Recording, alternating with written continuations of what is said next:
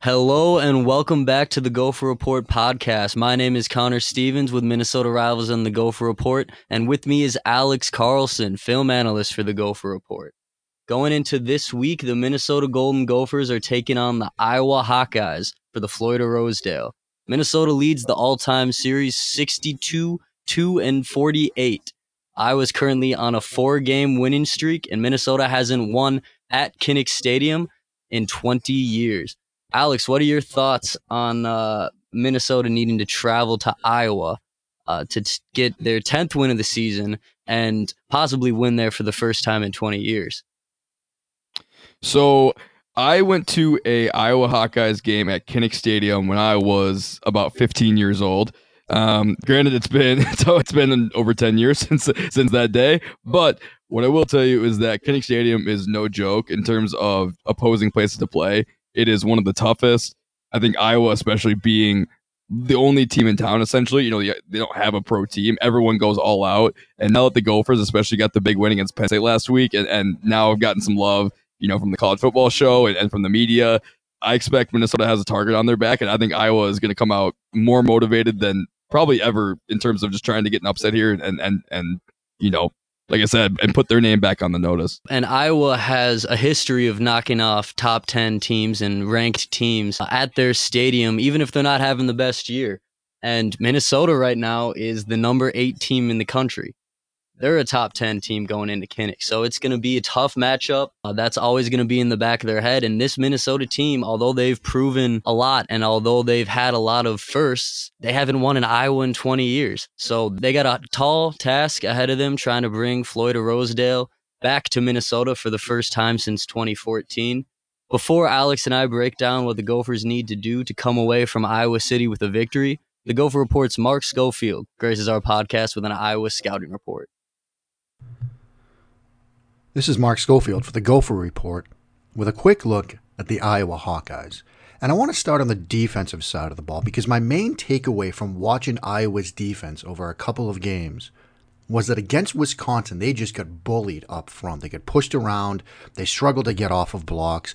And it really opened my eyes to the fact that Minnesota has a chance to really run the ball at this defensive front. Now, part of that might be due to the fact that Wisconsin has a very good and cohesive offensive line. We'll talk about them, of course, in a couple of weeks. But when I'm watching Chauncey Golston, their defensive end, number 57, get bulled back 6-7 yards off the ball, when I'm watching some of their other guys, like A.J. Epinesa, number 94, their other edge, get caught cheating inside and getting bullied inside in the run game, when I'm watching some of these interior defensive linemen get pushed around, when I'm watching their linebackers, Dylan Doyle, Barrington Wade, Jack Campbell, Demond Culver, get pushed around and fail to shed blockers on the second level, there are opportunities to run the football against this Iowa Hawkeyes defense. The group seems to lack a bit of speed. I think you can get to the edge on them. And I think the Minnesota run game will be in position to have a good day on Saturday. The secondary has some players. A guy that I really liked watching when I got a chance to study them is cornerback Matt Hankins, number 8. Very aggressive against the run, good man coverage skills, very active hands before and after the catch. If the Minnesota receivers make a catch in his area, they have to wrap the ball up because he's more than willing to try to punch it out of your hands. So he's a very good man coverage defender. They've got some other players in the secondary that can play as well. But I really think the way to attack this Iowa defense is on the ground, running the ball. One thing to note, against Michigan, this Iowa defense did get some pressure on Shea Patterson. They hit him a couple of times, got a couple of sacks against him, but I think that was more due to the fact that Patterson would hold on to the ball too long rather than the Iowa defenders getting good pressure. So Tanner Morgan needs to get his reads done quickly and get the ball out of his hands. Don't hold on to the football like Patterson did against this defense. Now, the Iowa offense, interesting group. Again, my main takeaway was this. Iowa historically is a very good zone blocking team. It's their sort of bread and butter scheme, inside-outside zone. In years past, the Iowa offensive lines have been so cohesive at running zone concepts. This group, not as cohesive. In their game against Purdue, Beth Mowins said that an Iowa runner was caught from behind so many times in that game. And it was really just because offensive linemen were letting quick inside interior pressure get past them. And it would stop from behind these running plays, these outside zone plays from getting going. So the Minnesota defense has a chance to do the same thing like teams like Purdue and Michigan and Wisconsin were doing. Get inside of these guys, beat them to the inside when they run zone stuff, and then chase runs down from behind. Nate Stanley is an interesting quarterback. I know come draft season I'm going to be talking about him a lot because he'll get a Senior Bowl invite. He can throw some routes extremely well. If you need somebody to throw a Band-Aid post route, he might be at the top of your list. But he also is susceptible to mechanical breakdowns when he faces pressure. So if you can get inside, pressure, penetration on him, you can force some poor throws. Interesting group of running backs. You kind of got a thunder and lightning approach to it. You're going to see the Thunderback, the guy that they rely on the most, Torin Young, number 28, downhill type runner, pretty effective on zone and interior gap and power designs. Mekhi Sargent, number 10. He's more of a lightning type guy. They use him as a third down back. They use him on screens and some draw plays. You know, he can make people miss in space. He can run through smoke, but he's more of a quick change of direction guy, whereas Young is your downhill runner. And then there's the wild card, freshman Tyler Godson, number 15. They use him as a running back. They will also line him outside in the slot. They will run crossers with him. They like to get him the ball in space, and he's very effective at running crossing routes underneath. They also have a fullback to mention, Brady Ross, number 36. If he's in the field, chances are he's going to lead you to the football. Against Wisconsin, they were more effective running outside zone out of an I formation with him as a lead blocker because that would put him in position to pick up any quick penetration and would negate some of their difficulties and giving up quick inside penetration, as I was just talking about.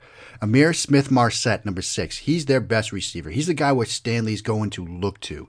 If he gets pressured, he's going to look for 6. If he has to roll out, if he has to turn into a scramble drill situation, he's going to look for 6. So you want to make sure he's covered. Another receiver mentioned, Tyrone Tracy, a dangerous target for Stanley. Good ball tracking skills, very good hands. He can do some stuff in the vertical game as well.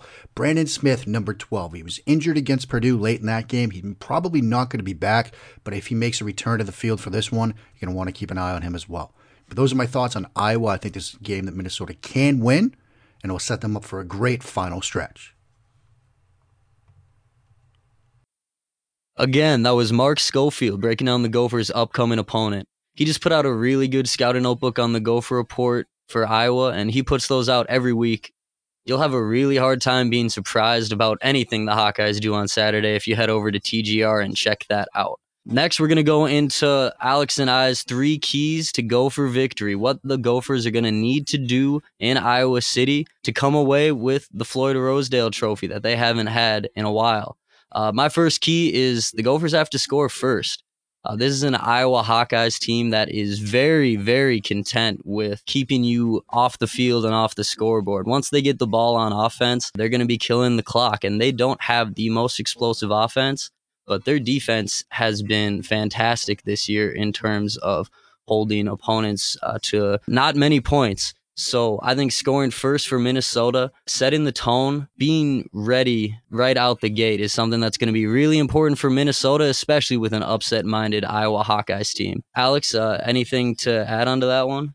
No, I completely agree. I think as you showed, I think that Iowa is a team that's very complacent at playing the tight knit games. They don't care to dominate you or throw the ball or score 35 points. Their main objective is to win, however, whatever it takes. And like you said, they're a team that's totally fine winning a 10-7 game, and that's not something that will pressure them or phase or change their play calling by any means. So I totally agree there. First key to victory for Minnesota. It sounds basic, it sounds cliche, but it's just don't turn the ball over.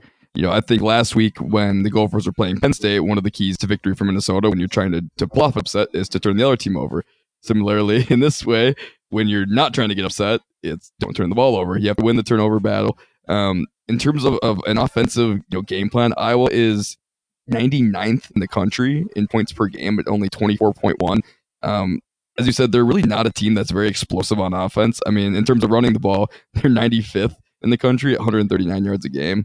So, this is a team that doesn't have a super explosive or steady offense. And if they're going to pull off this game and upset the Gophers, they're going to need to try to turn us over, and they're going to have to try to get short field positions and really make the game difficult. Key to victory number 1 for Minnesota: just win the turnover battle, or at least come out even. Don't turn the ball over and give Iowa short fields and easy chances. Yeah, and I think they need to find a happy medium between pushing the pace and really testing this Iowa defense and controlling the clock, because that's what Minnesota wants to do and that's what they like to do. But Iowa is going to be happy with a slow-paced game and something that takes a lot of pressure off their offense. And if they can keep it low scoring, they're going to have a better chance of winning. And if they're going to put points up, like you said, the offense hasn't been great this year, so probably going to come on some short field situations. So turning the ball over is going to be something that if Minnesota can avoid that, that's going to definitely be in their best interest to come away with a road victory. My next key to the game is pressuring Nate Stanley. The reason for this is that he is a dramatically different quarterback when he's facing pressure. His passer rating is 39.7 on such throws, which ranks 15th among qualifying passers in the conference. That's more than there are Big Ten teams. His passing grade drops to 31.2. He's been pressured on 32.2% of his dropbacks this year, so teams have figured that out a little bit. And his passer grade jumps up to 90.2 when he's not pressured. So I think that's something that Minnesota is going to key on right away. They're going to try to get him under pressure, just like a lot of other teams in the conference have done somewhat successfully so far this season. I think, and I'm gonna jump like basically right on your back here, Connor. One of my second key to victory is gonna be mix up coverages on the back end. I think it's worth noting that Nate Stanley is a fourth-year senior who's played a lot of football. I mean, against Minnesota even last year, Iowa put up 48 points. If you remember, they were chucking it all over the yard. You know, he's a guy who's played a lot of football, and if you just show up in your base coverage and just show him what he wants to see, then he's going to make you pay for it. I think what's they're going to have to do with Joe Rossi, he does what they have to mix up coverages on the back end, show one coverage and back out and go to another. Keep him guessing on the back end so that once you get them in the situations where maybe the third and longs or second and longs where you have them, in a defensive situation, you keep mixing it up on the back end so he's not sitting back there just knowing where he wants to go. Keep him guessing, keep him holding on the ball like you said, where he's not as good, and then force him to make some bad decisions. And I think one area that Iowa is lacking this year is what their biggest strength was last year, and that's the tight ends. TJ Hawkinson and Noah Fant were both first-round picks that shredded the Minnesota secondary, and they were a big part of the 48 points that you just mentioned at TCF Bank last stadium. This year's tight ends, a group of three of them, Nate Waitling, Sean Byer, and Sam Laporta, have a combined 14 catches and no touchdowns. So that's a dimension from the Iowa pass game that is lacking, and it's something that historically has been a strength for them. So they're going to have to be, like you said, they're going to have to be mixing up the coverages to deal with their other receivers like Tyrone Tracy and Amir Smith-Marset, who are more the deep threats of the group. And then Nico Regini he's a guy that lines up 91% of the time in the slot and leads the team in targets and receptions despite being fourth in yards. So I agree. I think the different things that Rossi's doing to get his guys involved, including playmakers like Antoine Winfield, is going to be really important. My next key is that Minnesota needs to get the pass game going. Iowa's a really good defense, and they're pretty stout against the run. And Minnesota has, like we saw last week, some nationally renowned receivers in Tyler Johnson and Rashad Bateman. And I think those two guys, and then also Chris Ottman-Bell, are going to be a key for the Gophers in this game. If it turns into a high-scoring affair, if Minnesota puts up close to 30 points like they did against Penn State this past week, it's going to be tough for Iowa to keep up with them. And the fastest way to do that is having success through the air. And I think that's going to be a huge key for Minnesota in this one. Absolutely. We just talked about how good Iowa is defensively, in a point per game basis, fourth in the country. I know Penn State was fourth last week. And of course, there's always some games early on in the season that help inflate that. But long story short, Iowa's a good defensive team. Minnesota's going to need balance, especially going forward in this game, in order to open up the run game as they do want to do. And then obviously take advantage when Iowa's showing proper looks. My third key to victory is going to be special teams. Even just from a net punting perspective, Jacob Herbert is 15th of 16 in terms of net punting. Iowa's Michael Sleep Dalton is 7th. So a little bit of a difference there. Kind of similarly, just going back to the field position battle, it's one of those games where Minnesota can't afford to give Iowa short fields. Even last week, the first kickoff of the game, Grant Ryerson kicks out of bounds against Penn State and gives them both the 35 or the 40-yard line. If you want to win games, that can't be something you do consistently. You can't give your opponent short fields. So Jacob Herbert is going to need to do, and our punt team's going to need to do a great job of of kicking it deep, getting down there, not allowing Smith Marset and some other playmakers to get out in space because he can make you pay. And then similarly, Demetrius Douglas, it sounds simple, but you got to catch the punts. You got to catch the punts and not give them extra yardage that they might get from rolls, or allow them to pin you deep inside your own 10.